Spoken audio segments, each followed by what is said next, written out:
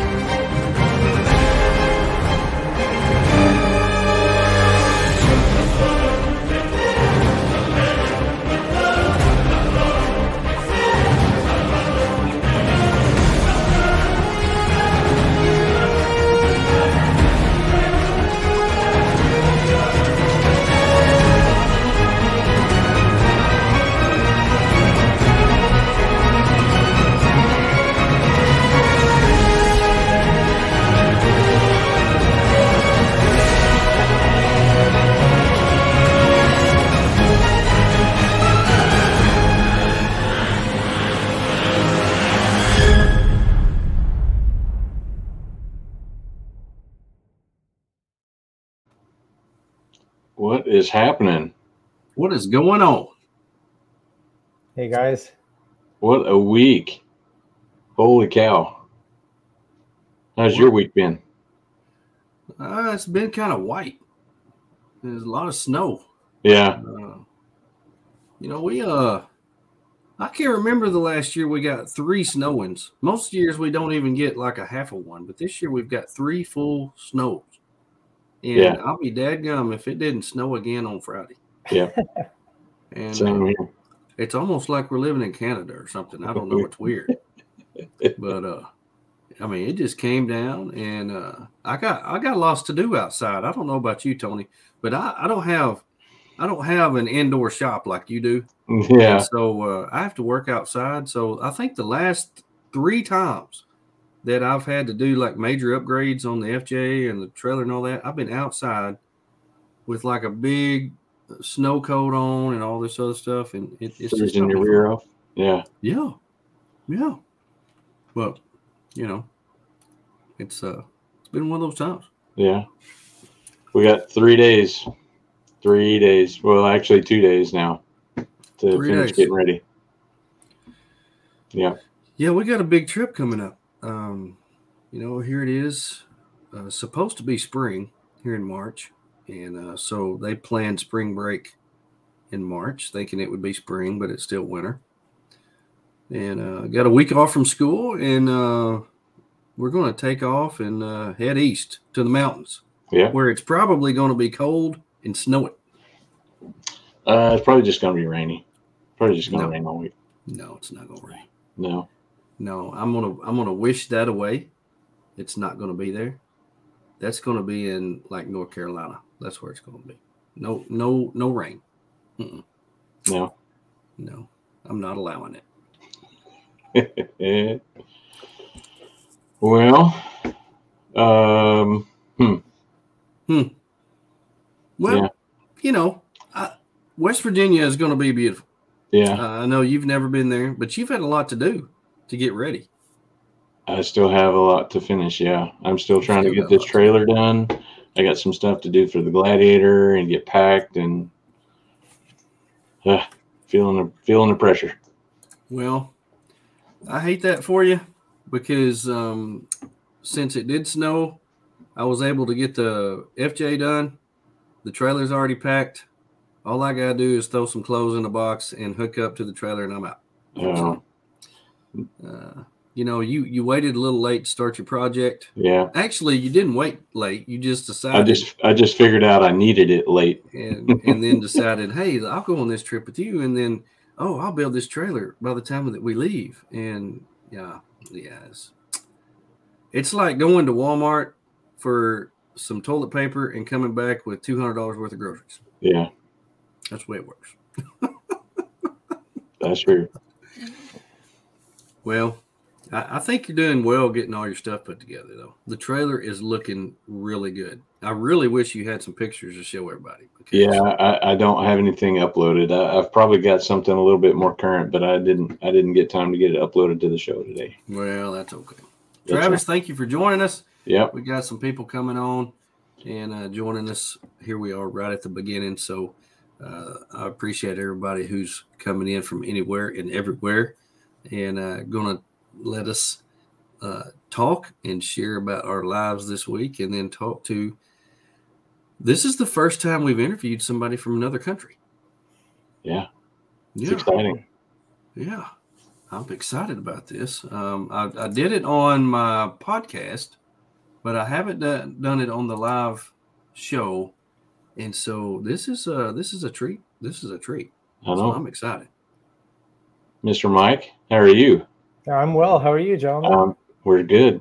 We're doing good. For those of you that don't know, we've got Mr. Mike Offerhouse from MC Ranch Overland with us this evening. Yeah. All the way Thank from you for Florida. joining us, Mike. Yeah. We appreciate you coming on. Oh, thank you very much for thinking of me. That's awesome. Well, I think of you often because you have created something that my wife has fell in love with, and recently on our last trip on the second snow, not the third snow, the second snow. I told her, I said, I've been in this house long enough. We've got to get out. We got to go somewhere. And we actually tried your product out, and it was better than I ever thought it would be. It just blew me away. So it's surprisingly cool, and we actually love it. And if my wife loves it, happy wife, happy life. Yeah, 100%. So 100%. she said that thing's staying in the trailer. We're taking that with us everywhere we go. So that's one of those things. So we're glad that you came on here, and I'm interested to hear you talk about yourself and your product. And first of all, I'd like to get to know you a little bit. Tell us a little bit about yourself, where you live and where you're from. Well, I was born in North Vancouver in British Columbia. And when I was 5 years old, my dad had a big engineering project in Holland. And my parents were originally from Indonesia, from Jakarta and Sumatra. So my dad and mother spoke fluent Dutch. So this project being in Holland, we moved from 1965 to 1969 to Den Haag in Holland. And then when we came back, we moved back to North Vancouver again, where I was born. And just spent most of my life here in BC. Haven't traveled that much. Most of my life I've been a construction superintendent, building high rises and building out spaces and a few custom homes when I had my own company. And but I've always, I love knocking around the bush. And back in the day, of course, it wasn't called overlanding, but my first 4x4 was a 1974 International Scout, yellow, with really skinny but super tall military tires and rims on it, so it looked really crazy. Well, not like it wasn't overdone; it was just actually just right. Yeah. And I had a 73 Cowie 900, which is the first super bike in the world, and a guy had turned it into a drag bike, and I wanted that bike so bad, so I ended up trading the truck for the bike, if you can believe it. Oh, At a barbecue. Well, so I had this showroom condition International Scout. I traded for a full race drag bike, which wasn't even street legal. So yeah, anyway. That's interesting. Well, I'm a motorcycle guy, so I totally understand that. My wife rides her own bike, and I've got two motorcycles, so I completely understand falling in love with a motorcycle that everything else just doesn't even matter anymore. So I totally get that. Totally get that. Yeah, I drove to the barbecue and took a taxi home. And then figured how to figure a way to get the bike home, which actually in those days, I think I just rode it on the street irregardless and rode it home. But, wow. But yeah, I've owned a couple of Jeeps in the past, a TJ and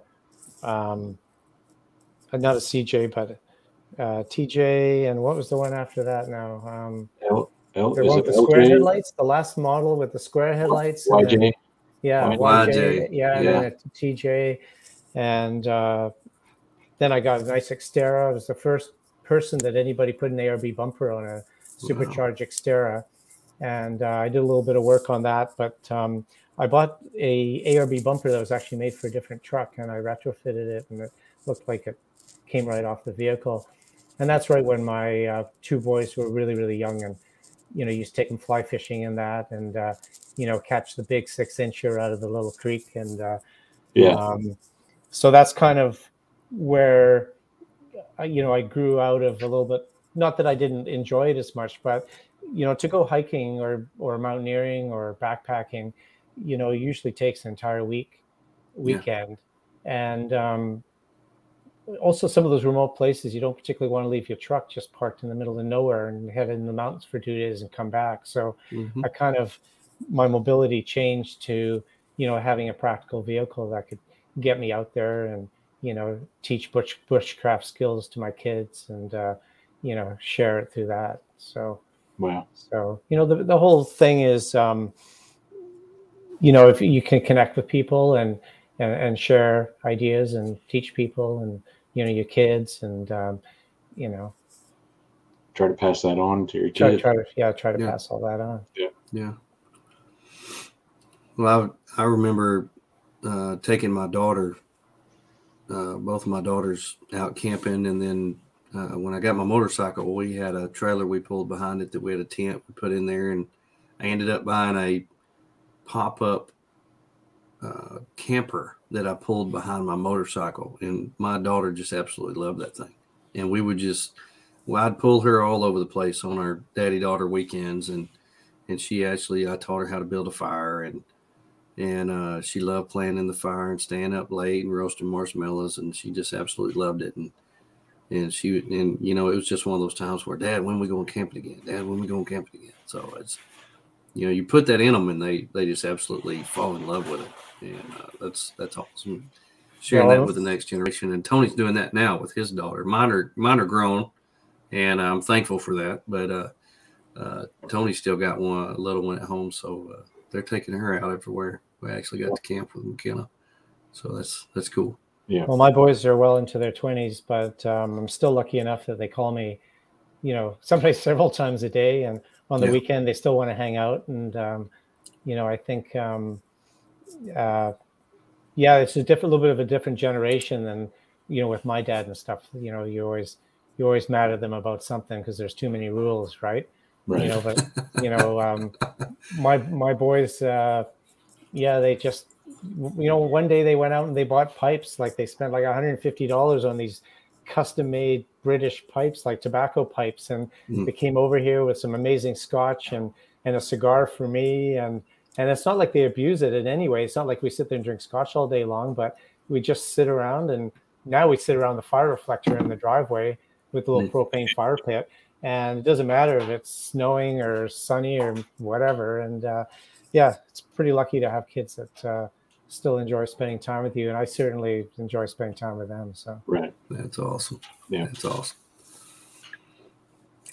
Well, it's very cool to meet you. Very, very cool to get to know you a little bit better. And we've talked. I was actually at Tony's house, and Tony had my FJ tore completely apart the last time and first time I visited with you on the phone.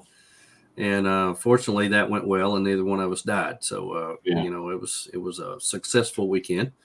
And so I didn't get a chance to visit with you very much, and I know Tony was the one who actually reached out to you about your fire reflector and visited with you about that, and it was something that he became totally interested in, and he was like, man, I talked to this guy today, and he's got this product, and it's so cool. You've got to see this. I mean, he keeps it right there beside him, so he's always, it's like he sleeps with it. I don't know what the deal is, but so getting back to what you actually do, and if people are watching on the screen, they can actually see one in our background. That's what we're going to be talking about, the original fire reflector. But you called your business, you called the name MC Ranch Overland. Where did that come from? So my wife and I both really love country music, but we also like the older cowboy music. And I don't know if you've heard of Ian Tyson, but Ian Tyson is a very famous Canadian Albertan rancher, orator, and also a songwriter. and he wrote a song about a ranch that's in southeast Oregon called, I think it's Able, Oregon, and it's called the MC Ranch. And at one point, that ranch was the biggest ranch in the U.S., and it had quite a history behind it. So, like Ian Tyson, they call him a cowboyography, basically. Like his stories and his songs tell stories of ranching and the cowboy lifestyle and things like that. And so Carol and I used to sing the song in the truck every time it would come on. And it seems like the MC Ranch used to sell horses once a year, and they probably trained them, being such a big ranch, and maybe cutting horses. I have no idea. I don't know all the history. But it was a bit of an iconic name. And then with me, Michael, and Carolyn, that's MC. And because Carolyn loves to entertain so much, and we've lucky enough that we rented some big properties over the last few years, we would have people over and cook in the backyard with the Dutch ovens and just have a great community. So we kind of became a term of endearment, MC Ranch. And then the overlanding thing started happening, and I was working on this project and inventing the original fire reflector, and we basically incorporated the company and called it MC Ranch Overland Inc. So yeah, that's the history of the name of it. Wow. So it's basically Mike and Carolyn Ranch Overland. So nice. So we're not ranchers. I don't have a ranch. But we love the lifestyle. We love the how authentic cowboys tend to be and stuff, and the music is humble. And I like all sorts of music. I listen to rock and everything else as well. But anyway, yeah. And by the way, you guys, I love some of the music you guys put on your videos. It's definitely high energy. Love it. Well, thank you very much. Got to wake people up every now and then. So yeah, for sure. Oh man, that's cool. Well, I appreciate you sharing that with us.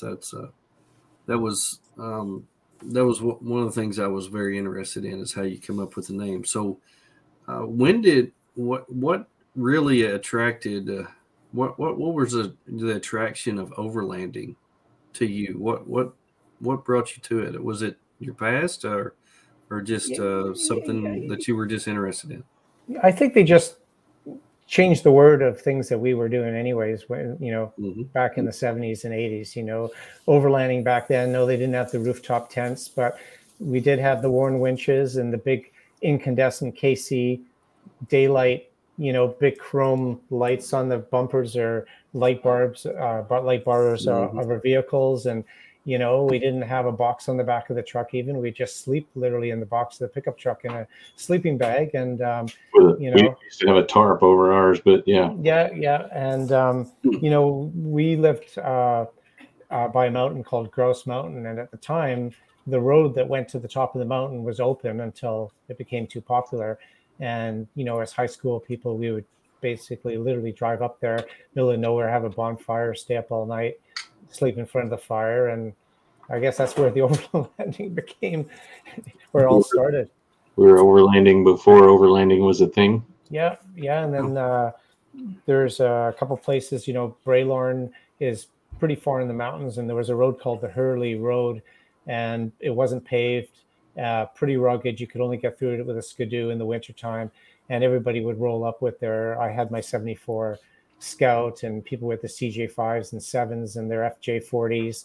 And we all had our Bowie knives on our belts, and we were just real mountain men with our plaid Macs on, and and listening to Leonard Skinner, and we just head out. So I think today it's just become more inclusive, because as the fire reflector demonstrates, when people are comfortable, regardless of what activity they're doing, the better it is for the community that's with you, whether it's your family or friends or or even strangers, right? So building an overland vehicle gives you and exudes kind of a level of safety and comfort, and especially for wives or people that are lay to the topic of overlanding, where they might be nervous otherwise to put themselves in that kind of a situation. So Wow. I agree. I don't think overlanding is anything new. I think it's a new term that came out just a few years ago. But I'm watching. I actually just finished a series on Paramount Plus called 1883. Faith Hill and Tim McGraw were in that, and it's just a story of a group of people that's traveling by wagon from Texas, trying to get to Oregon, end up in Montana. But I mean, it's pretty much the same thing. They've got their horses, they got their wagons, they got their food, they got everything that they own with them, and they travel for a day, and they stop, set everything up, cook, spend the night, get up the next day if they want to. They take off again and go as far as they want to, and stop and take off again. And some of the scenery is just beautiful, and the things that they encounter and the wildlife. I mean, it's nothing new. It's just a new term that's out there, and we do it differently today than what they did back then. But all the new gear that's out there and the new toys that Tony gets UPS has them knows his address by heart these days. So it's a good thing Tony lives in a cul-de-sac. Otherwise, he'd be blocking the street with UPS and FedEx and everybody else stopping at his house to deliver stuff. It's pretty funny. It's been pretty silly lately. Yeah, thing he got today. So we've got some amazing. I just think it's just a new term. It's just a new way of describing what's been done for hundreds of years, and I think it's amazing, and I absolutely love it. But you have one of my favorite vehicles in the world. You have a Toyota Tacoma, and you have outfitted this thing like crazy. So I want you to describe how you have taken a regular, ordinary Tacoma and have made it into an overlanding vehicle. Tell us about that.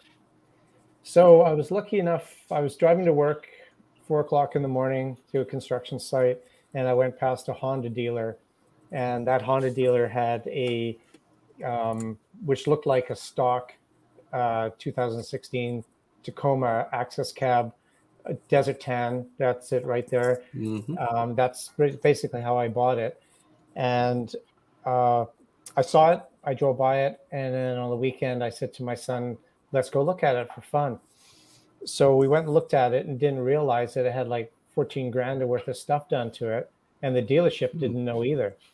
So It had welded on rock sliders. It had an ARB compressor under the hood. It had a Southwest style front bumper with a Warren winch in the front. Had the rear bumper already. I'm just trying to think of the brand now, but had the rear bumper. And it had SCS wheels, which are very desirable for Toyota lovers and Jeep lovers. Actually, they only make wheels for Jeeps and for Tacomas or for Toyotas. And then also had my favorite tires on there. It had the 255/85 R16s, which are only 9.5 wide, but they're 33.5 inch tall. And I love that cookie cutter kind of military look. And then to top it off, it had a manual transmission.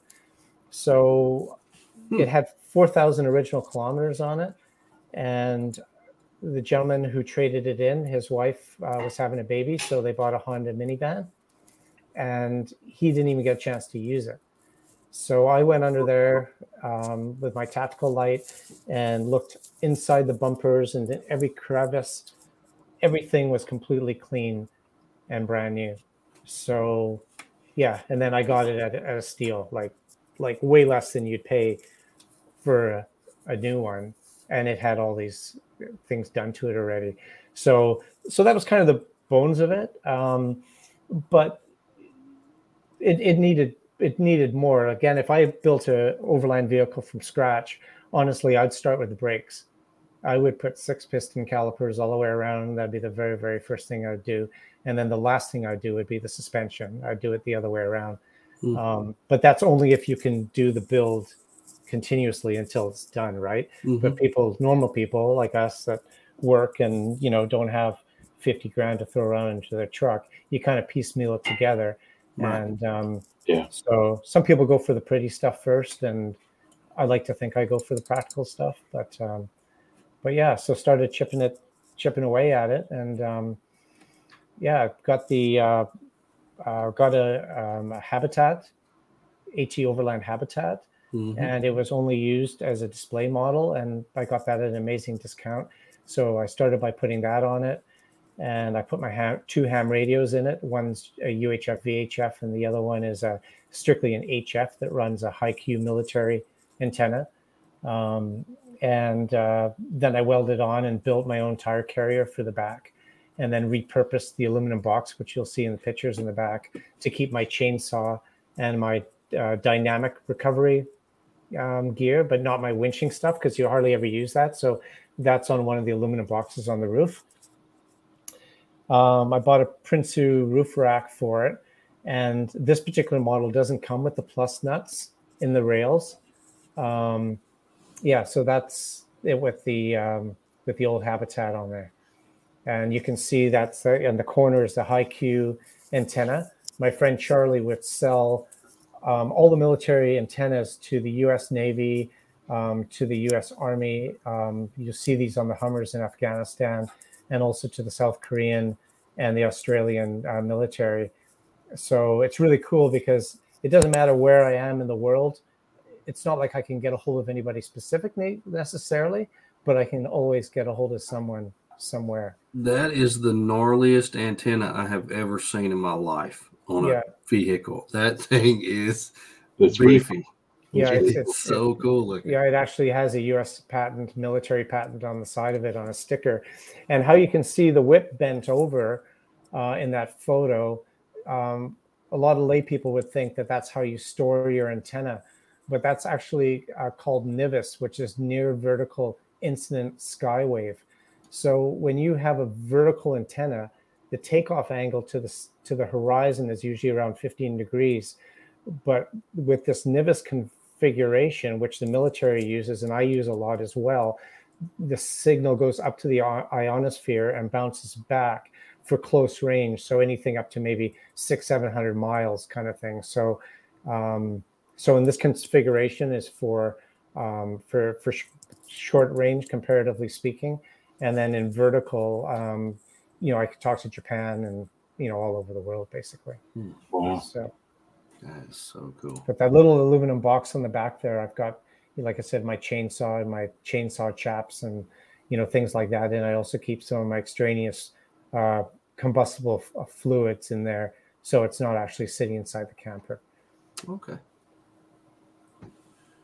I love the AT habitats. We actually interviewed the guy who started that company, and he told the story about how they got into that. But the way that those campers are built, they're so rugged and made so well. They build the panels like a composite, so they're actually like 1 inch thick. So there's like a structural egg crate sandwiched between two layers of aluminum, and the construction really is excellent on them. The nice thing about them is you leave your tailgate on, and when you empty your stuff out of it, if you don't actually build out your camper, you can still use your vehicle as a pickup truck, which now that I've built out my alu cab, you really can't do that as much. But as much as I think this is a top-of-the-line, beautiful product and incredibly lightweight at 360 pounds, when you open it, it's all tent. And living here in the Pacific Northwest, with cold temperatures and the snow, I had a furnace in mind. I think in that photo, you can see the chimney sticking out just by the orange at the top, a Dickinson 9000 furnace. So what happened is if you're out in the cold, -10 out, snowing, it heats up the tent. Now the snow freezes onto the tent, and then it's very difficult to put it away. So I would think that camper is more conducive to people that are a little bit in warmer climates, central U.S., desert states, California, stuff like that. But yeah, an amazing product, and I was very pleased with it. Wow. But since then, you have changed, correct?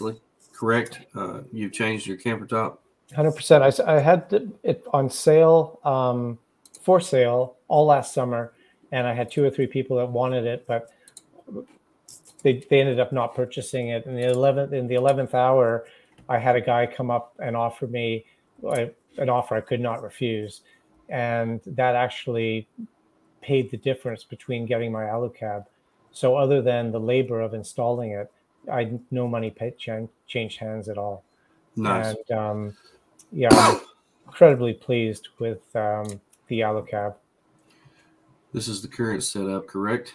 That's it. Yes, sir. Okay. So, literally the tent is 2 latches and it's up. Right. The inside, I've built it out now. So my fridge is in the back. I have a wrap-on green electric toilet in the back. And then I built a couple of benches in the back. And all my tools are stored in the bench that's directly behind the back window. So it's centered on the vehicle and as low as it could possibly be. So that's where all the weight is in the vehicle. So that worked out really well. And then I upgraded. I put Radflow shocks in the back and coilovers in the front, and then Elcan expedition grade leaf springs in the back. And then for highway use, I put airbags in anticipation of I might pull a trailer one day for some reason, even if it's just a utility trailer, but also for stability on the highway if you have to, do an avoidance maneuver. The airbags are nice to give that, that stiffness to the vehicle. That is that's an amazing vehicle. Amazing vehicle. I love it. AluCab is way up there in quality, if not one of the best or the best that I've seen as far as quality goes.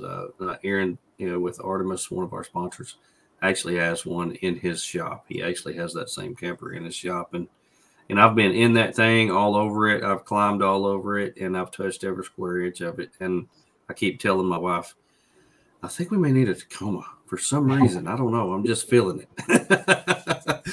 Well, one thing, if you buy a Tacoma, you need to re-gear it. I put 529s in front and back. So most people go a little bit more subtle. I think 388s, but the automatic transmission is absolutely terrible if you don't change the gearing. But I really believe in the vehicle sympathy. And if you're pulling, like, I'm 7,000 pounds expedition weight. It's with 2 people, all fluids, liquids, water, whiskey. And like I said, that those 529 gears, my gas mileage went way up, and it's just so much more sympathetic off road. You're going down something steep, put in low range, don't touch the brakes. All the tires and wheels are at the same disadvantage. So they basically, you don't touch your brake. It's awesome. So I really, really recommend that to anybody that builds up a Tacoma. Yeah, I've got an FJ Cruiser, and I just did a re-gear of mine to 488s, and it makes a huge difference in mine. And I'm heavy. I'm heavy as well. I've got mine completely rigged out, and everybody asks me all the time, how much that thing weigh? And I'm like, I don't want to weigh it. I don't want to know how much it weighs. But I get asked that all the time, and they're like, you're over your gross vehicle weight rating, and I was like, it's got everything on it that I want, so it's I'll just re-gear it and go on down the road. It does just fine. I'm fixing to.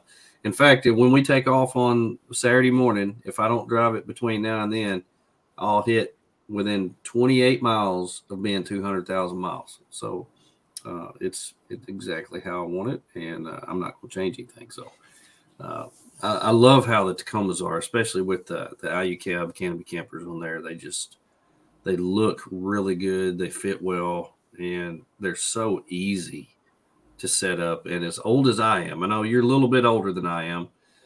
Tony and I are really close in age. But the older I get, the easier I want.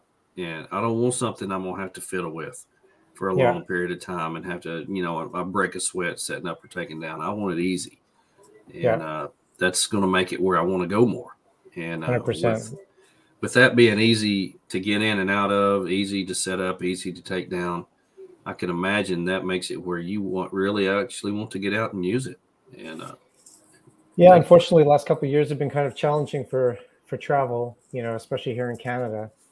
And so I haven't camped in it yet. I've picnicked in it, I've been able to kind of use everything in it and just, vet it. And yeah, I'm really, really looking forward to getting out in it for sure. It takes about 60 seconds to put the tent up, and it takes maybe a minute and a half to put the little spring steel tensions in the awning for the tent, like that little, the little cover in the back. Yeah. And then the big 280-degree awning, like if it takes you more than 45 seconds to put that up, you're doing it wrong. And then there's another 45 seconds to put the rain gutter in that connects the back of the truck to the awning, so any rain doesn't fall in between there when you're exiting the back of the truck, and it just gutters off to the side, which is super cool. But yeah, that awning is just something else. I didn't realize when I bought it, I kind of was thinking, I'm going to get these really cool tent pegs, and then I'm going to get some quality bank line and make my own tie downs and everything for it, because I'm very conscious that as good as they are, you should tie them down before you go to bed. And lo and behold, it comes with all that, ballistic nylon webbing and it's stainless steel, stakes, amazing. And Cool. It's got all the keyways where you can slide a 5/16 bolt in and build anything onto the truck that you want, like the gas can that I mounted on the side. And that's something I'm really pleased with, actually. That gas can is with a front runner a holder, but I mounted in such a way that the can can't lift out or be stolen, but I put it on the non-exhaust side of the truck. So if there was ever a catastrophic failure with that gas can, my truck wouldn't burn down. But the other thing it is, the nozzle from that and my gas tank on my truck is only 4.5 feet apart. So I can just put my siphon hose in the gas can and just put it right in my gas tank, and I'm filling up my truck just like that. I don't even have to pick this thing up. So I like those little design things. I don't like building too many things into a vehicle. Things are very expensive: ham radios, jackeries, echo flows, all those type of things. And because I'm interested in survival, your kit, a lot of pieces in your kit, you want them to have at least 2 uses. So when I bought my echo flow and the detachable solar panel that comes with it, it's one kind of kit. I took that in consideration that maybe I'm going to come over to your camp for a few hours. You want to listen to music, so I'll carry it over to your camp. Or maybe I'm at home and there's a power failure at my home, I can use it in my home.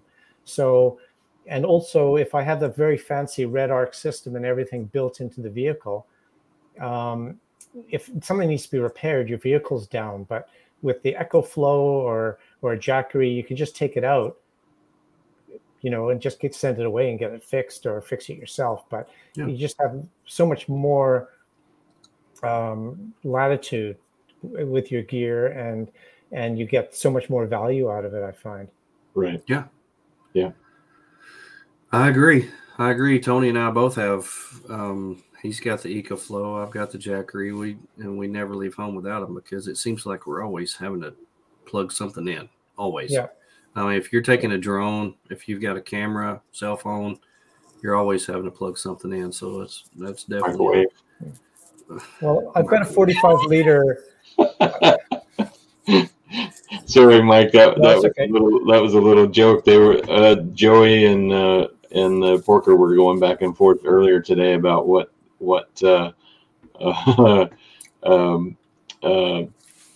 cookware they were going to take, and I just chimed in and said I was going to bring the microwave. It's kind of a joke, but anyway. Yeah, and when it comes to us camping, we talk more about food and what we're going to cook with than we do anything. So that comes up a lot. And Tony has the biggest Flaherty cooking pot that you've ever seen. It's massive because he always wants to do a crab boil when we go, and he always brings the most beautiful pot. So he wins the most beautiful pot award at every camp. I brought it one time. And so it's just so beautiful, but it cooks amazing crab. Yes. But we were talking about bringing, different things to cook with. He said, I'm bringing a microwave because it'll fit inside my giant pot. So. You didn't bring a microwave, did you? No. That was just a joke. That would be a good test for that EcoFlow, though. See how many minutes it would run that microwave. Don't dare me. I've got a little tiny rice cooker, and I just took it out of my kit, but I think I might put it back in, but I've never actually used it. But, that intrigues me because I've seen Marco use this rice cooker. I don't know how many times, and every time he makes something that's Asian or Mexican or something that has to do with rice, he's like, I just put it in my rice cooker here and take it out and it's done. I'm like, that's so cool that you can do that in the middle of nowhere. And the thing nice about it, those rice cookers, they have, it's a modern version of Teflon that's healthier than, the old-fashioned Teflon. But all you need is a paper towel to wipe it afterwards, and it's completely clean. It's not like you've got rice, globbed all over your cast iron pots, and it takes you a year to get it off, and you ruin the finish on your cast iron. It's not. Been there, done that. Yeah. A couple times. Yeah. For sure. Yeah. Well, we love our cast iron. We've got a Camp Dutch oven, a large 12-inch one that you put the briquettes on the lid, and then we've got the one without the lip, and then we've got the little French one, the ones that are like the porcelain, not the porcelain, but the enamel. They're quite beautiful, and usually people use them only in their homes, but in the old days they used to use them, on campfires as well, and I use mine on a campfire. So. That's awesome. Does your wife go with you when you go out on trips? Very much? As much as possible, yeah, 100%. Awesome. So it's just, again, since we've had this set up and starting with MC Ranch Overland, and we've had so much community support, and but again, the last 2 years has been hard on everybody the world over, and it affected us as well. So we didn't go, even though I had a table booked for the last 2 expos in Arizona.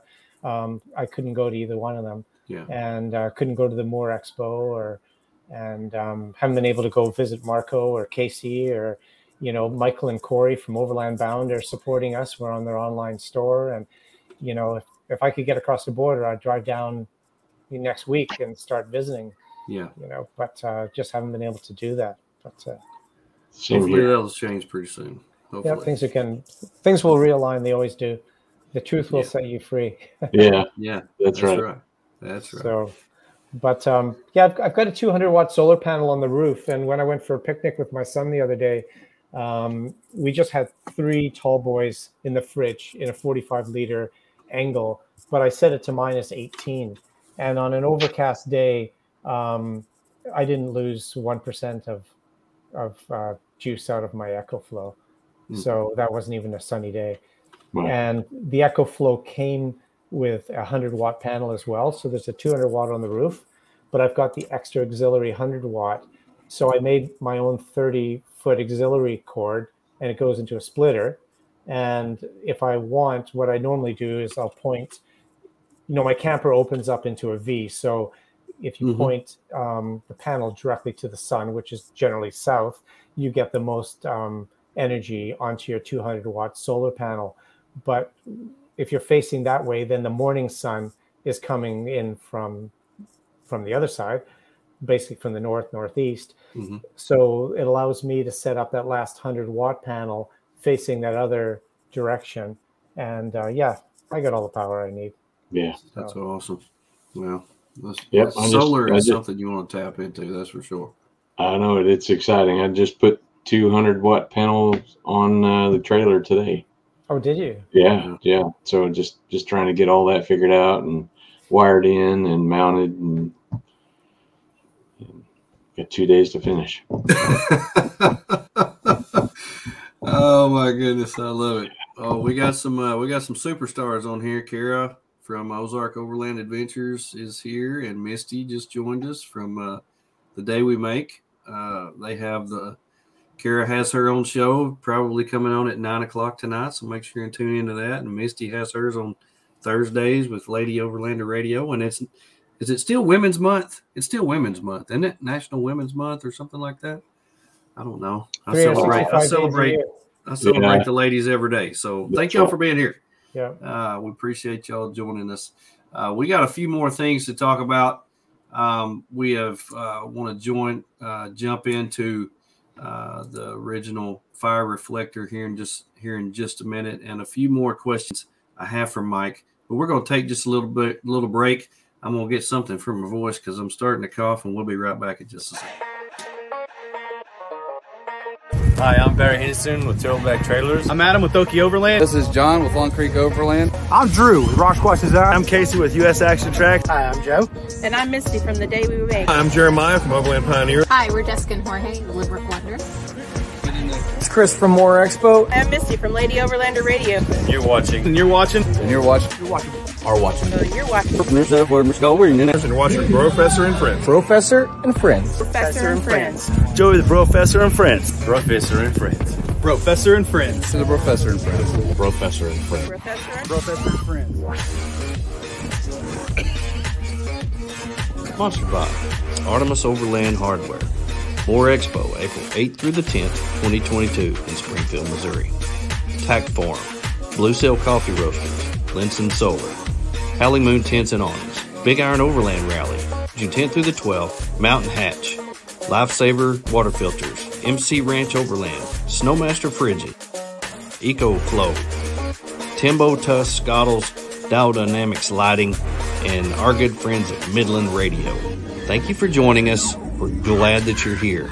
No pros, just bros on this show. Here we go. That always cracks me up.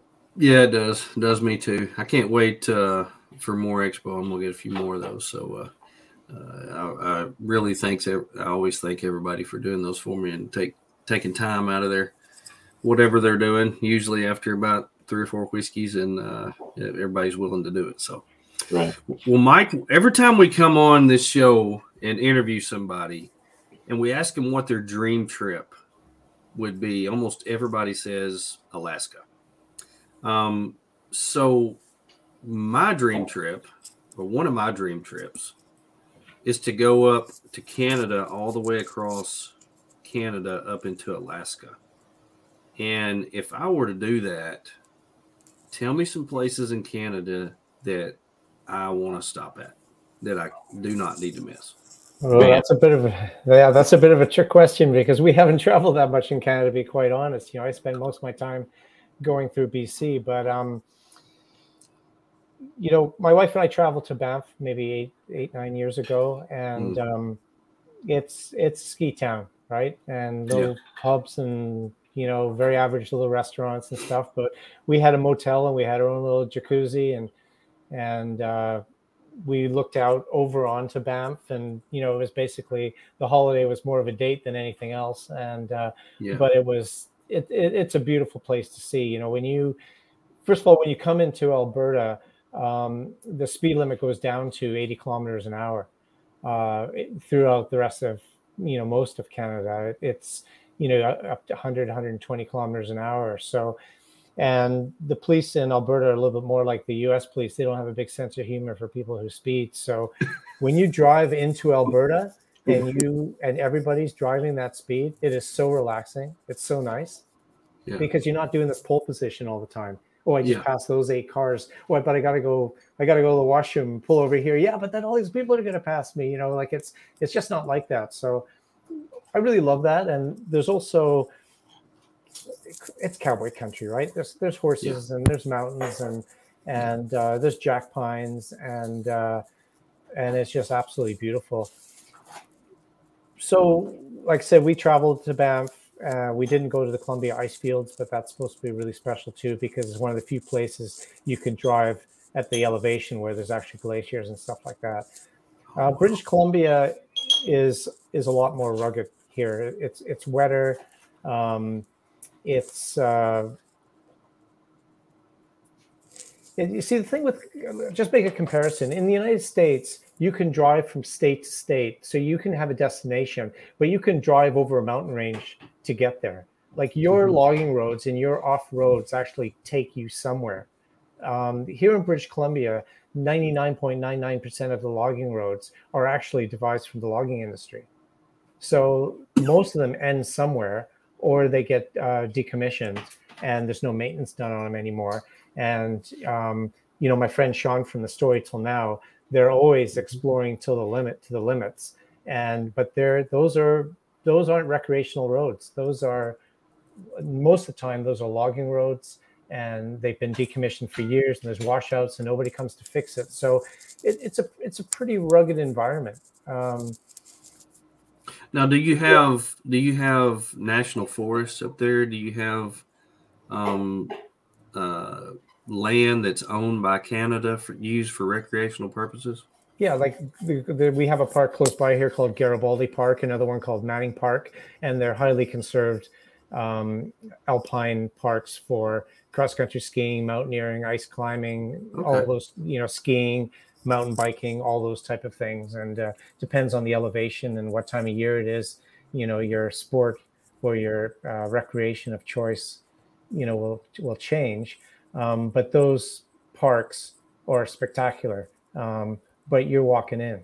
There's no motorcycles, there's no dirt bikes, there's nothing basically. So if you want to get into the wilderness that way, but unfortunately, some of the parking areas, I mentioned it before, to get to these places, you're leaving your vehicle, and to leave a vehicle like mine in that remote of a spot for a long weekend and do a hike or a backpack like that isn't a great idea. It's better just to have a $500 old Toyota beat up, 4-cylinder car and take that and leave it empty or even unlocked. But so it makes it difficult for us to explore in that way when you have your overland vehicle with you. But we have absolutely stunning parks here. Everything about Canada is amazing that way. But I have not had the privilege to drive across Canada, and it's definitely on my bucket list.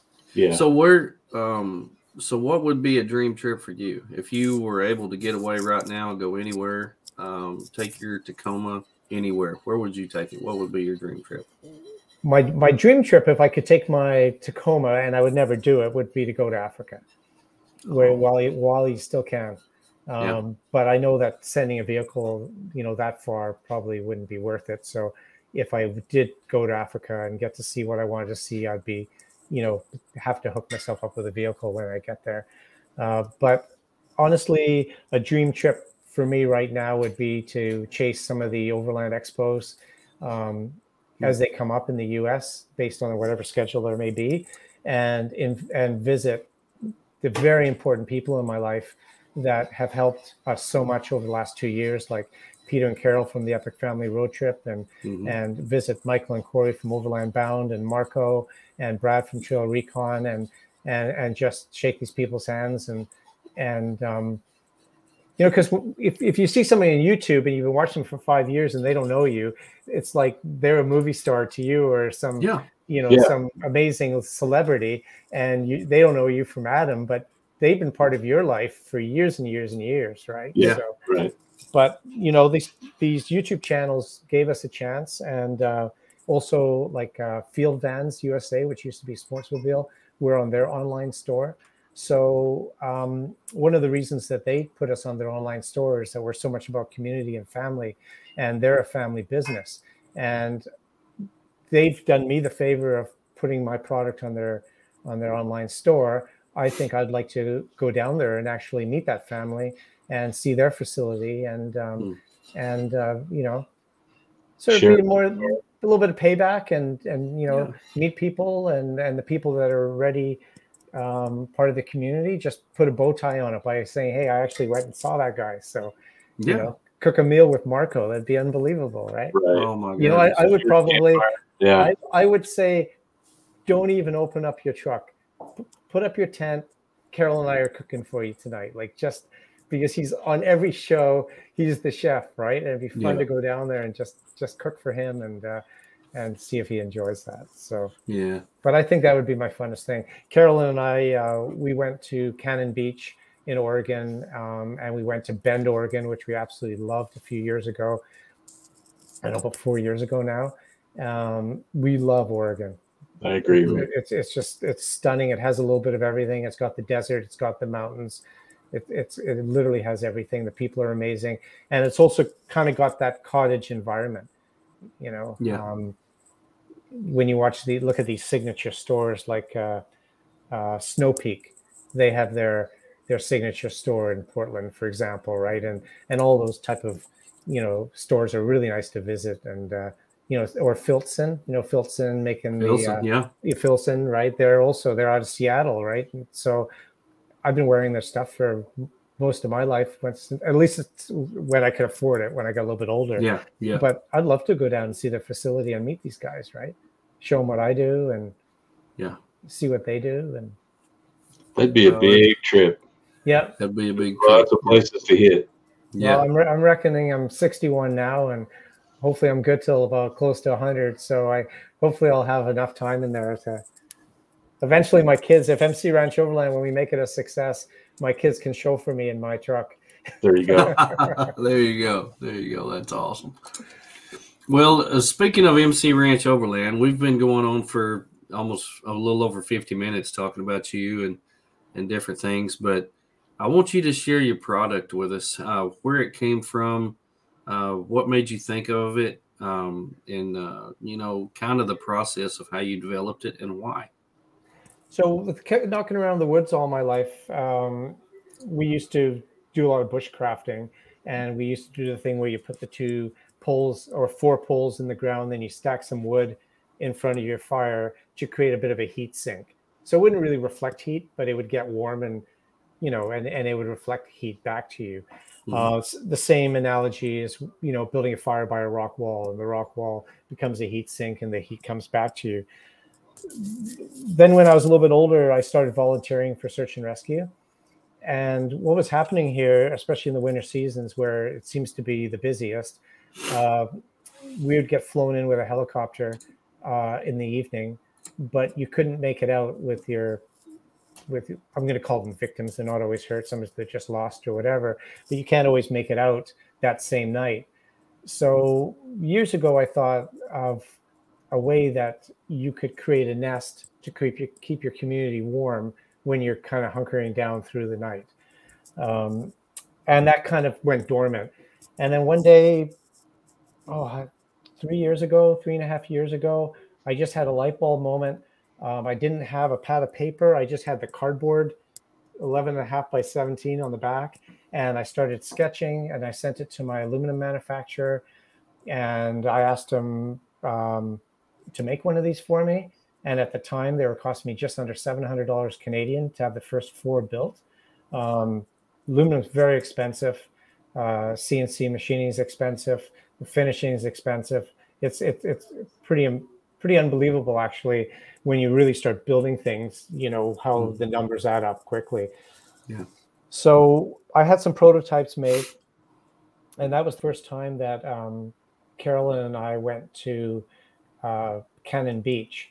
And relatively close to Cannon Beach is a beach called Gearhart Beach. And it's one of the few beaches in Oregon you can still drive on. And I didn't have my patent pending yet. And the world hadn't seen this before. And it was my invention. So we drove about, 15 miles up the beach to a hidden location on a cold day. And I actually tried it for the first time. And because we're celebrating, we poured a couple of bourbons, and Carolyn was there in a summer dress, but it was a windy beach and an overcast day. And she was about 15 feet from the fire in a summer dress and completely warm. And I just knew we had something at that point. We were really stunned how it was working. And the difference with the fire reflector, it's not a heat sink. It doesn't get hot. It's not absorbing heat and reflecting it back. It works off the principles of a parabolic arc and with the properties of aluminum. So just like those antennas that point into the night sky, and they've got the piece in the middle, which is the fulcrum where all the radio waves go, this is sort of the same idea. So when you set it up in a parabolan or a parabolic arc, it reflects heat off those principles, and it, instead of the heat going straight up, it basically rockets back towards you. And even with a very modest fire, you can feel the heat 15, 20 feet away. The other nice thing about it is if your family has one in my family, we could use yours for cooking and mine for the campfire. But later you can blend 2 of them together and create a bigger nest for more people, more community. But so it reflects the heat, reflects the light, creates community. It creates a controlled cooking environment in windy conditions. You can approach the fire reflector from the backside when you're cooking, and then you don't get the heat from the fire on your legs or your feet. So there's a bit of a safety element there. And of course, it doesn't get hot. So if a child were to touch it or a dog walks by it, it won't spontaneously combust. And that's because of the aluminum, right? Instead of it being stainless or something else, it's the aluminum that doesn't absorb the heat. Yes, correct. And you're not counting on it being a heat sink. So the fire reflector sits a reasonable distance away from the fire. You never want the flames licking or touching the fire reflector. You've got a good two solid feet there. Set it up in an arc, and bless you. And the heat just goes back. And then when the night falls, the flickering light and lighting up your campsite. So you don't need any LED lights anywhere. Maybe one headlamp you might wear, and you can navigate your campsite, and it's just heartwarming. It creates a nest, and we do this one thing, and my kids are sick of me doing it, but we'll be sitting in front of it for an hour or so, and then I'll get up and just take it away. Dad, you've already done that 100 times, but when you take it away after you've used it for 10, 15 minutes, half an hour, you really get that light bulb moment. The entire experience is gone. The nest is gone. Everything beyond the fire psychologically feels like the abyss. So you kind of looking into the dark. It doesn't have that captivating feeling. Yeah. And people just love it. And the thing that's really special about it is women can stand cold weather and warm weather just like we can, but generally, women tend to get a little bit colder, or kids get colder around the campfire. When people are comfortable in that environment and really comfortable, they become more extroverted because they're more relaxed and they're enjoying themselves. That just makes the conversations that much better.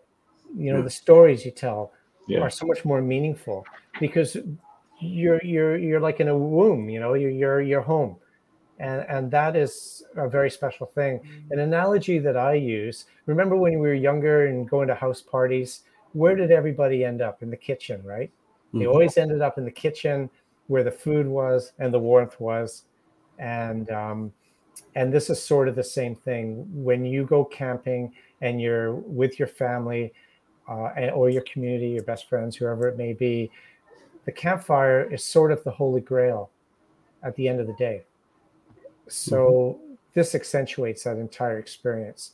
Sam Devlin, my amazing business partner, who had hired me at my last company as a senior construction superintendent, he termed the phrase the arena of engagement. It creates this arena, and we just love that. So we've kind of coined that phrase. And the fire reflector is the arena of engagement, and it just creates an incredible memory. So, pretty happy with how it's turned out. And the support and the reflection that we're getting from our community is amazing.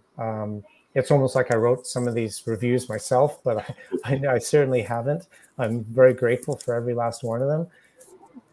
So Mike, you were telling me as part of the manufacturing process, there was a something that they did that would smooth the edges. So what was that called? It's a flatter machine. Flatter, that's right. FLADER, and it's like I don't know how much it's worth, maybe $500,000. I really don't know, but it's like a grinding machine that was originally designed for prepping surfaces for painting, and it makes everything very cohesive, and it almost gives it's kind of like a shark skin look that's on it, but it also rounds off and quarter rounds all the corners, and there's the caricature of the fire that we CNC water jet cut out of it. Well, those edges would have been sharp otherwise. Yeah. When you flatter it, everything is just like satin. Like you can touch any part of this. It's actually quite beautiful to touch. That's what got me. Whenever I pulled it out, I was like, holy cow, this is really, really nice. I mean, sharp edges, it doesn't absorb heat. It's safe. I mean, That was one of the things that really impressed my wife when we first used it the first time. She reached out and touched it. She said, "This thing isn't even hot." And the finish on it is what really drew me to it. It was almost like it was polished, and there were no sharp edges on it. And when you pull a piece of metal out of a bag, you think, "Oh, I need to be careful with this, or it's going to cut me." But there's no place on there that's like that. It's all, like you said, the machine does a great job of rounding it off, making it where it's not sharp on any of the edges. And the finish is amazing, and it does not get hot. But the reflection, the two things that really sold me on it, the reflection, like you said, about the light, I did not believe it till I actually saw it, because there's so much going on now with the way you can manipulate photographs. And so I can make a photograph look like anything, but until you get out there and actually see it actually work, I can promise you this thing puts off so much light.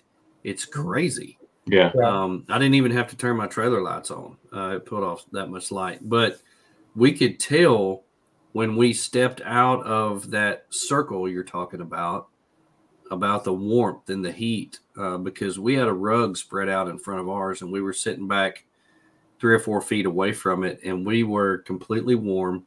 But if I had to go to the FJ to get something out or something like that, I told my wife, I said, it's colder out here than what I thought it was, because I've been sitting up there around the fire. And normally when it gets in the 20s, you got to be almost on top of the fire to stay warm. Yeah. But it was in the 20s when we were out there. Everything was freezing. My water that I had in the trailer froze. My sink froze. But when we were sitting outside 3 or 4 foot away from this fire, we were fine. And that was what really sold me on it, was this thing really does what you said it'll do. Yeah. 100%. Yeah. So, yeah, not exaggerating any way there. The bag is really cool. Yeah, the bag is true military grade. It's double 1000 Cordura with military grade Delron zippers. The material on the bottom isn't actually a Hapalon like what they make Zodiacs out of, but it's very similar. And that's just an extra durable material that's, generally you sit it between your fridge or something in your vehicle. So that's where it bears. But, even the carrying case, you can have a carrying case made for $20, but, these things are, close to $70 just for the carrying case. But it's supposed to be heirloom quality. It's supposed to create memories. It's supposed to allow. There's Graham Cahill. What an awesome guy. What a beautiful love that guy. Yeah, man, I love that guy. He said he'll pretty much never have a campfire without it. Now, I gave it to him just as a gift and didn't push him to go on his YouTube with it and all that kind of stuff. I think his show is syndicated in some way where he can't just kind of free for all and bring new products in. But on a personal level, he's told me that he'll pretty much never have a campfire without it. He just absolutely loves it. Now we have a question. Rick wants to know, haven't seen them up close, what holds them up? So explain to us how you set it up and what holds it up, what holds it in place. So it's 10 gauge aluminum, and it weighs about 27 pounds, or actually exactly 27 pounds. And in a parabolic shape, you can see in Graham's photo here, the side panels are actually almost parallel to each other. So that configuration is more to cover your fire and give yourself a controlled environment for cooking. But when you open that up a few more degrees and create that parabolan shape, it still has an amazing amount of stability. I've had it in 20, 30 mile an hour winds and it doesn't blow over. Having said that, on the outer panels, there are 2 little feet, and the hole that I've drilled in it is the size of a 10-inch Ardox nail. I don't know if you can see that, Rick. Yeah, so those are the feet. So if you do feel you want to stake it down, you can. Or when you're blending 2 of them together, you can just put a stick in the ground in that hole. When you blend 2 of them together, you laminate 2 panels together, the one with the caricature of the fire, and then you come out like this. And with those feet, you can stake it down. But they don't fall over. Just intrinsically, the shape that you put it in holds it in place. Yeah. Yes. It held up really well. It stayed there. It did not move. It was It was actually perfect. I think this photo here is what you're talking about, the parabola. Yeah. Yeah. We're actually really lucky. We're working with a amazing guy. His name's Andre, and he's a cinematographer and a photographer for iCamper and for Claymore. And he got his fire reflector 2 weeks ago, and I think he's going to 10 of the most prominent bucket list places in the U.S., most beautiful places for iCamper and for Claymore. And he's taking photos and video of the fire reflector along the way to give us some content, and also give us his opinion on it, and also just share the product with other people. And he sent me a note, which was pretty nice to hear. He says, Mike, I understand the science behind it. I understand the parabolic arc and all that. But if I really had to describe this to you, I'd use the word magic. I laughed and I said, yeah, well, yeah, it is kind of, it's a culmination of little facts that end up telling a great story, Yeah. There's one picture that that I really like, Mike. One that you've got on your Instagram. Yeah. So this is a 80-kilometer lake, 80 kilometers by about 6 kilometers across, called Harrison Lake. It's springtime. It's cold out. There's 2-foot rollers on the lake, and my wife and a dear friend of mine, Jesse's wife, Katie, they're sitting about 10 feet in that photo, 10 feet away from the fire reflector, and not dressed particularly warm at all, and having a glass of wine together, and just cozy as a bug in a rug. Yeah, I think you were explaining to me also that it works as a wind, kind of breaks the wind up too, in as far as the smoke following you around the campfire and that sort of thing. Yeah, this phenomenon where it's like people who smoke, as soon as you light your cigarette, the bus shows up, kind of thing. Yeah. Right? So it's the kind of thing, you're talking your wife into get out of the tents and come sit by the fire, and next thing you know, the first 5 minutes, smoke in the face, and it doesn't matter where she goes. So this definitely mitigates that spiraling smoke that's out of control all the time. But the other thing is, when you're in the wilderness or when you're overlanding, resources are important. Could be water, could be fuel, could be wood, could be briquettes. And what this fire reflector does is, by mitigating the wind, creating the controlled environment, you're not burning your resources like a blowtorch in the wind, basically. So you put a log on and just blowing and just burning like crazy, and you've got that controlled environment. So it conserves those resources, and that's sort of a big deal. When you're cooking and you're trying to boil a pot of coffee, but it's really, really windy and the pot takes forever to boil, as soon as you can capture that area, create that controlled environment, now your cooking device works so much more effectively. That's right. You're right. And it's magical for those of us who cook with Dutch ovens, because that's one thing you have to control, is the wind, and control the temperature of the oven. So you create yourself. And I think I watched a video from Epic Family Road Trip, and they were actually camped on the beach down in Texas, and they had their setup because they were cooking with Dutch ovens, and that was the way that they controlled the environment in order to cook with it. And it was it's makes it that much better when you're actually able to control the environment. So yes, very cool. Well, I love that. I've actually used it. I know there's people watching who actually haven't seen one of these in person. The hinge panels, the way that it's set up, the way that it reflects light and heat, and all that. Tony and I will always have ours with us. So next time you're camped with us, I guarantee you'll see one. But it does exactly what Mike says it will do. It is something that's very cool, and I was impressed, very impressed with it. Yeah. I was impressed with the bag before I even took the thing out. I mean, the bag is impressive itself. It's made very well, so it's pretty neat. With Sam and myself and Carolyn, what's more important to us than anything is, yes, with the fire reflector, we're not selling a product, we're selling an experience. But it's our brand. Yeah. So aluminum prices since we started this project went up 35%. So now the panels are being delivered to my house, and I'm building every one of them myself. It's all aluminum. The hinges are aluminum as well. The pop rivets are aluminum. People ask about the pop rivets and say, why don't you bolt it on? Well, that's why they make planes with rivets, because rivets are the strongest way to fasten two items together and the most reliable. But I build them here myself. I do the quality control. There I am right there. Right there. And I package them and I ship them. So, and like I said, if I can cross the border again soon, I intend to drive through the States and visit as many as the people. First, the people that have been helping us and promoting us. I'd like to say thank you and cook them a nice cast iron dinner of some sort and share a cold one. Share a campfire. Share a campfire for sure. Huge, yeah. But huge, yeah. That's awesome. Well, I look forward to meeting you one day. I'm pretty sure that'll happen. Surely things will get back to normal, whatever that is. I'm not even sure we know what that is anymore. But one of these days it'll get back to normal and we'll be able to travel freely about the planet, and that'll happen. Now, Mike, do you want to share, here's your opportunity, but do you want to share world premiere? We have a lot of those on this show. So do you want to share anything that you have in the works?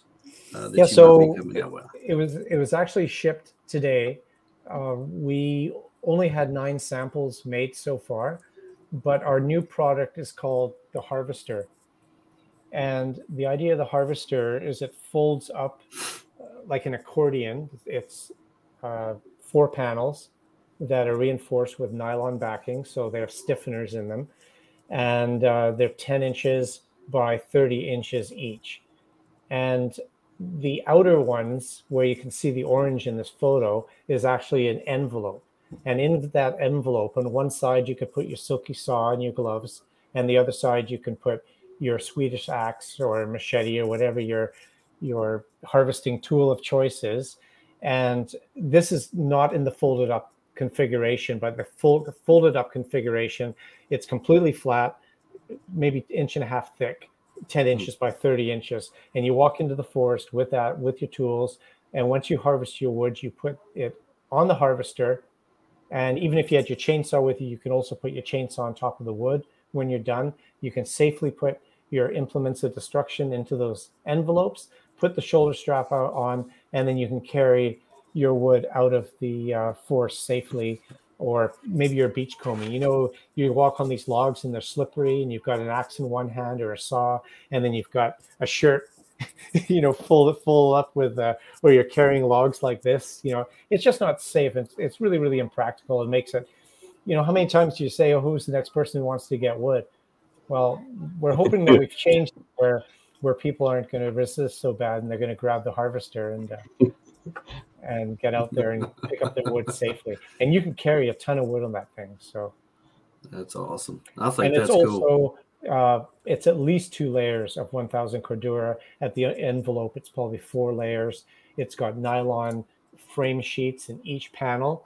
So when you're carrying a heavy load and you've got your axe in there, which has the handle, or your saw, and it's rubbing up against your thigh, you don't get those shapes telegraphing through to your leg, where that might be uncomfortable when you're walking with it. So again, it's a bespoke product.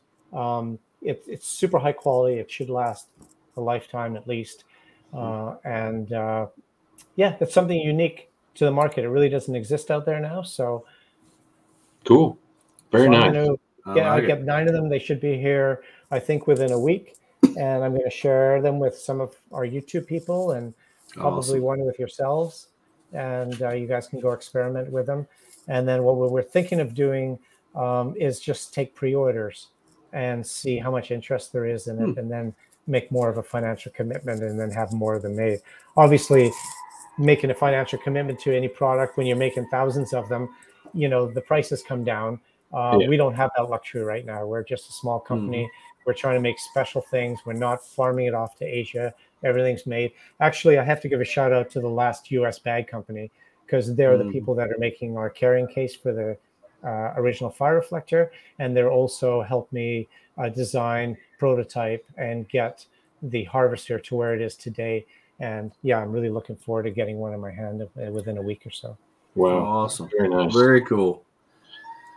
Very cool. Well, I'm very excited about that. I think that's gonna be excellent. You know, if you're gonna have a fire reflector, you need to have a fire, and if you want to have a fire, you got to have wood. So they work well together. I think they'll work very, very well together. Yeah. And I like even when you walk into the forest, you know, you can have your chainsaw in your hand, even if it's got a protector on the blade. You're down to one hand with your chainsaw. With this, you can put your chainsaw inside the harvester even before you've put any wood in it. Put the shoulder strap on, and you can, you know, ingress into the forest safer. Yeah. So, yeah. Right. Yeah. Even if you're just picking up limbs off the ground, you can carry just about anything with it. Yeah. Yeah. Or you can go beachcombing and pick up rocks and see how much you'll carry. Shiny rocks. Oh, I love it. I love it. Well, that's amazing. You've got two amazing products that you're offering to everybody, and one's definitely out there on the market now. And if you're coming to our sponsored event, More Expo, if you're coming to More Expo, I know that there will be at least one vendor there that will have the regional fire reflector that will be there. He will have set up on display, and probably more than one. So we're going to have Jeremy Byington, who's the owner of New Holland Overland. Mm-hmm. And then there's, sorry, I think it's, let me just have a look here. Clayton from Beadlocker USA.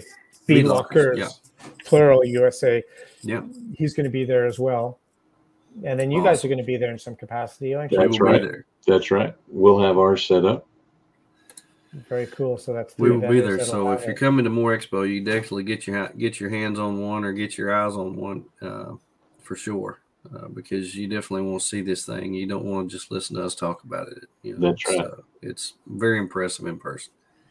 Yeah, the thing it's been good and bad for us, but when you understand how it works, you've seen all the photos, you believe in the science, you believe in us and the product.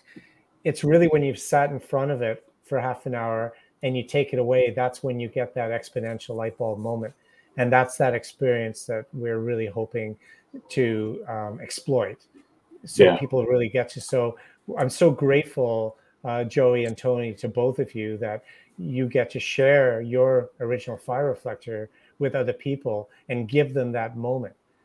Because that's the moment where people go, aha, or that's the day the wife says to the husband, yes, I'll go camping with you if you buy one of these. And we're hearing more and more of that, and it's kind of exciting. Yeah. Carol Van Stralen loves hers for cooking. Oh yeah. Oh yeah. Yep. A couple of years ago when they were in Texas on the same beach, Peter sent me a message. He says, there's one more thing the fire reflector does, and it's a really important thing. It keeps the sand out of your food. Yeah, and if you've ever camped on the beach, you know that is an issue. Sand gets in everything, and so I may have it in my bed, I may have it in the seat of my FJ, but I don't want it in my food. I can't stand one grain of sand in my mouth. Makes me crazy. I don't know how dogs do it. They pick up a tennis ball off a beach that's soaking wet and covered in sand, and they play with it all day long. I don't get that, but I don't think humans are. We're not. My dog did that the whole time we were down there. He laid in it. He laid under the FJ, and he's a bulldog, so his tongue is 3 times bigger than his mouth. So every time he lays down, his tongue's on the ground, and he would get up, his tongue would be covered in sand, and I don't know, and Travis says that's why you won't ever catch me camping at the beach. It's different.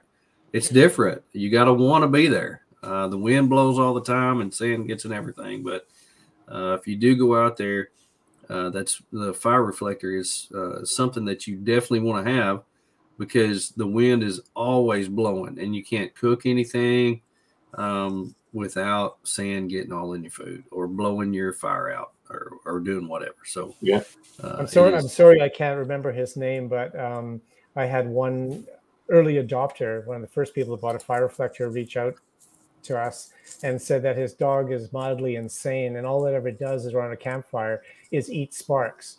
So when they would sit around the campfire, the dog would just be there. Like, how some dogs eat bees and wasps, that's all, they just go after them all day long. Well, this dog would just go after these sparks, and would make them crazy. That give us some peace and quiet, go away, dog, kind of thing. Then they got the fire reflector, and the dog didn't want anything to do with the fire anymore. He would lay in, he would lay on the carrying case like a bed in front of the fire and just sleep because he loved the heat. And I guess it was just like being at home in a log cabin in front of the campfire or in front of your your fireplace. He was just trying to tell them that they needed to get a fire reflector. Well, and one thing that a lot of people don't realize is when we're talking about this fire reflector keeping the wind off the fire, you're also keeping the smoke out of your face, and that is one of the things that drives me absolutely crazy. If you're one of those people like me that the smoke follows you everywhere you go, it don't matter which side of the fire you sit on. If you get one of these, the wind does not blow the fire, it does not blow the smoke, and you don't get smoke in your face the whole time.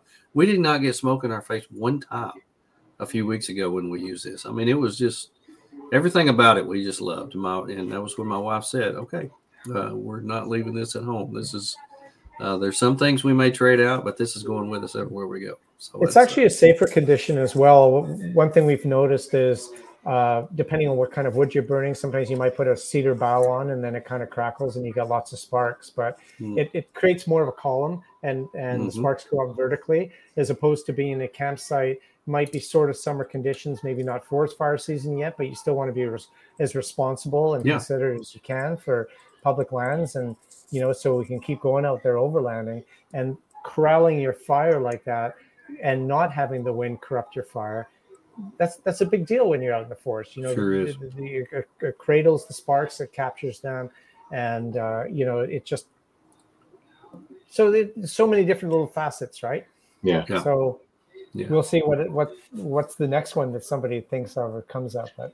I love it. And two, it works. It doesn't have to be around a fire. It can be around one of the propane fire pits too. It can. And the other thing that it works exceptionally well is if you're a hunter and you have a hunting tent, like a canvas hunting tent with the wood stove in the corner, if you put the fire reflector around that, it'll direct the heat horizontally across the floor, and it's exponential. And you're actually creating a safer condition because the back of the wood stove, and I know most of these tents are fire resistant and stuff, but the back of the wood stove, you can imagine how hot they get. Yeah. They're made of iron. They take a long time to cool down. But now you've created a barrier between the tent and the wood stove. And again, you create light, of course. There's not as much light depending on what type of wood stove it is, but certainly the heat. Right. And if you're drying your clothes and you got a bunch of hunters and your clothes are all wet, it's the only way to do it. Nice. Wow. Very cool. So I love it. I think it's amazing, and I think you should try it out, and you'll think it's amazing too. I promise. That's right. Oh. So we've about come to our limit. We've come here about an hour and a half. We've been talking about this for a lot. And so really appreciate Mike coming on and telling us about his fire reflector and the new things he's got coming out. Now we have a giveaway that's going on our social media with Overland Spices. Really hope that everybody goes to our Instagram and checks that out. And we're getting some feedback somewhere. Yeah. Somebody's watching TV somewhere. But I really hope everybody goes to our Instagram and looks that up and signs up. It's real easy to do to win some Overland Spices. And tune in next week. We're probably going to come to you live from West Virginia. We're real excited about that. So we're real excited about going to West Virginia, and we're probably going to be sitting around a fire, probably around a fire reflector. Coming to you live from West Virginia, so make sure you tune into that. Yes. But anyway, we are excited to bring you this week's guest, Mike Offerhouse. That's okay. From the MC Ranch Overland, all the way from Canada. Mike, we sure appreciate you coming on. Well, I'm very grateful for the invitation, and I'm really, really looking forward for you to meet Sam next time. Yes, he's one of these a 14-hour day for him with a construction company he's part owner in. That's a short day, it seems like. And I really don't remember the last time he had a vacation. And so he's in Maui right now with his wife.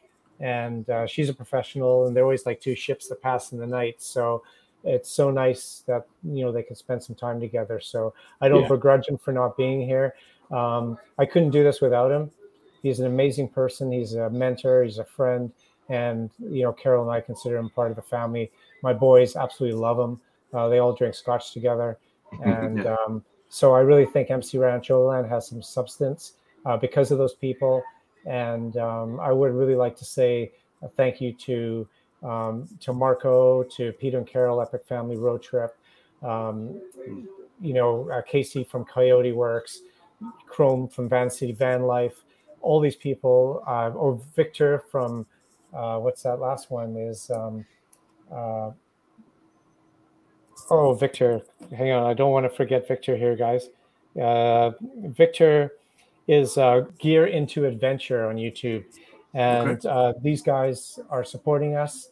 And I've never asked them for any favors. They're just doing it out of the kindness of their heart. And God bless them.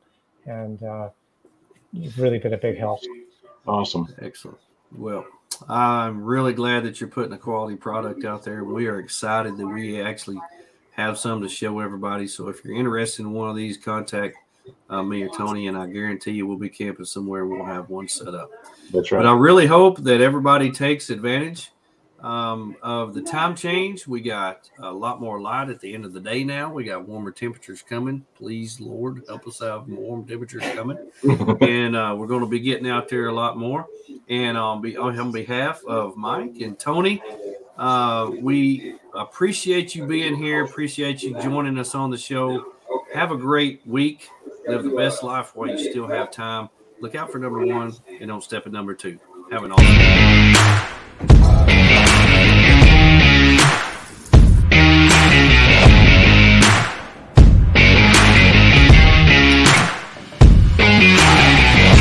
BROfessor and Friends 2022. Woo-woo. Thank you for watching. BROfessor and Friends. BROfessor and Friends. Joey the BROfessor and Friends. BROfessor and Friends. BROfessor